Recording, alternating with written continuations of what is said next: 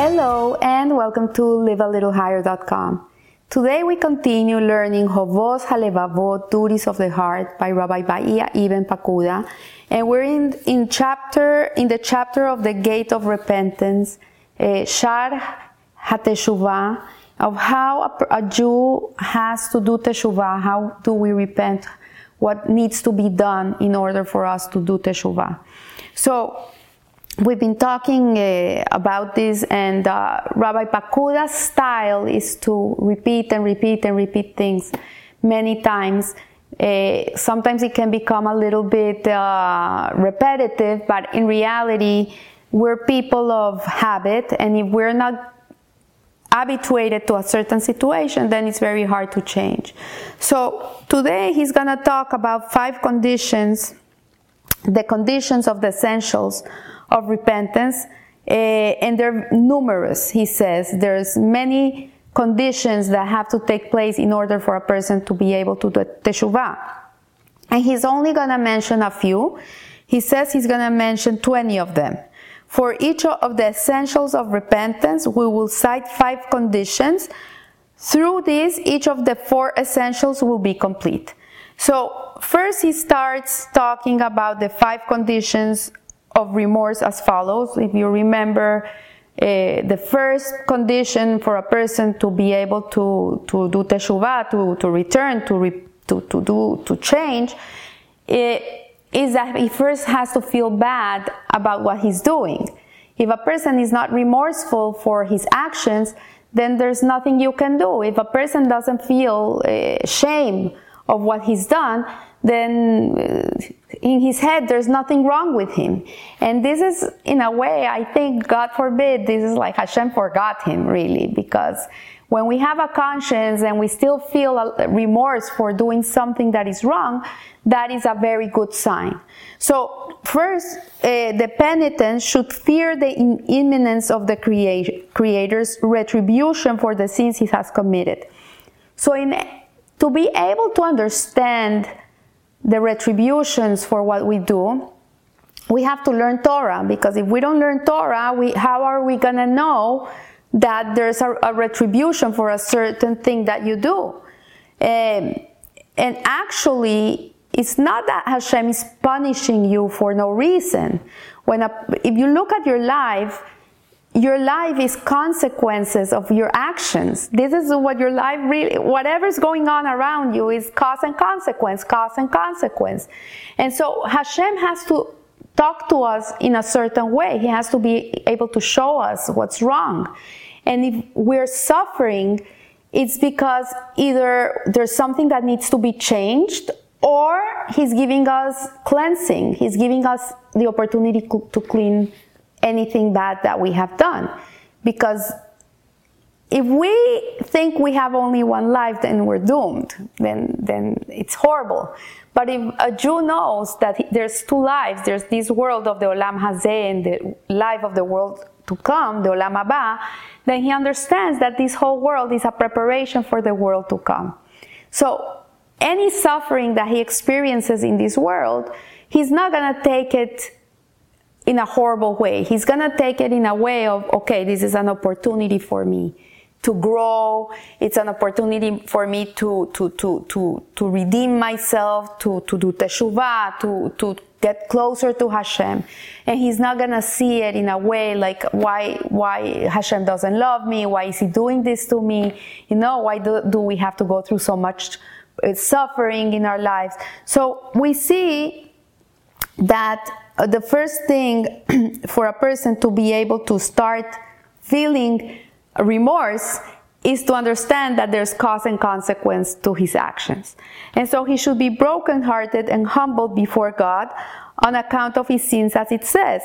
In Devrei Hayamim, it says, "My people with whom my name is associated shall humble themselves and turn from their evil ways." So when we recognize that we have been doing something that is not Hashem's will, that this is not what Hashem wants from us, this is not why we're here, this is not the purpose of my creation, I'm doing something that I shouldn't be doing, then the first thing is that we should feel humbled and brokenhearted that we have been doing things that we shouldn't be doing. Like in my personal experience, I grew up very ignorant of Torah. We were very proud Jews, and we were very proud and very traditional, but we didn't know a lot of stuff. I didn't know any of this. So a person that suddenly changes, that decides to do teshuvah, in my case, it started by not eating shrimp. It's a moment of fear. I thought I was going to die. And the only thing I could think of was, Hashem, I promise you I'm not going to eat a shrimp again in my whole life. The moment I made this promise, I was not remorseful for eating shrimp, because I didn't even understand the consequences of eating shrimp. But I had a certain feeling and a certain understanding that this is something God doesn't want me to do. He doesn't want me to eat this stuff. And as a Jew, I shouldn't be eating it. So in my level, that was my humbleness and my brokenheartedness, that I knew I was not doing something I should do. So everybody in their own level, a rabbi that needs to do teshuvah because he did a sin, is in a much higher cause-consequence situation than a person that is ignorant. So each person is in their own level. They don't measure us all the same way. Each person is measured according to their level. So it's a fair thing. So the third thing he's saying here is he should change his attire and finery and exhibit signs of remorse in his speech, eating habits, and every motion, as it says in Yirmiyahu. For this gird you with sackcloth, lament, and wail. Let man and beast be covered with sackcloth. So this is an allegory, really. It's not something that if we did a sin, we're going to go and wear sackcloth and walk around the street. We're not going to do this. But what it means is, in a spiritual sense, our actions are parts of our garments of our soul. This is the Alter Rebbe, Rabbi Shneur Salman of Liad, in his Tanya. He explains it. It's the Zohar. That we have garments of the soul, which are thought, speech, and action. So the way that we think, the way we speak, and the way we behave is just a dress that is dressing the soul. And these are things that are interchangeable. You can change them. So a person can think today in one way, and tomorrow when he learns Torah and he realizes his thought process is not a right thought process, he can change it in 1 second. So in reality, we read, for example, in the story of Purim, that when the Jewish people were going to be killed, and we're right now in the same situation, but Mordechai wore sackcloth in the street. He put this garment on. And it's a garment that denotes humility and like contrition of the heart, and like he feels bad with God for the Jewish people are not behaving the way they should be behaving. And it's a way of showing Hashem, you know what, I'm sorry that we did this. We feel that we did wrong. So then the fourth one, it says, through tears, lamentations, and mourning, he should express his remorse for past sin, as it says, my eyes shed streams of water because they did not keep your Torah. This is in Tehillim 119. And in Yoel, it says, let the Kohanim, God's servants, weep between the porch and the altar. So yes, when we recognize that we have erred, that we have been doing something that is not connecting us to Hashem, we should be devastated. Because in reality, everything we do that goes against Hashem's will takes us farther away from God. And so when we recognize that doing things that are not in tune with Hashem's will disconnect us from Him, takes us away from Him, then we should be devastated. It's like you have this person that loves you and takes care of you, and you're far away from them. You don't recognize it. And so imagine you have a person that's been taking care of you your whole life, is looking after you, making sure that you have where to eat, what to wear, where to sleep, a job, a family. He's doing everything for you, and suddenly you realize that you have never ever written him a thank you note. You've been really not grateful. So when you realize this, you should be. Your heart should be, like a raisin.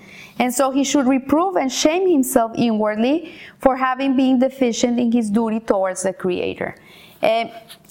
Personally, when I made my home kosher, my Baal Teshuva life has been step by step. It took a long time, and I'm still a Baal Teshuva. I'm still doing Teshuvah, but I felt like my whole life was not gonna be enough to show Hashem how much I love Him.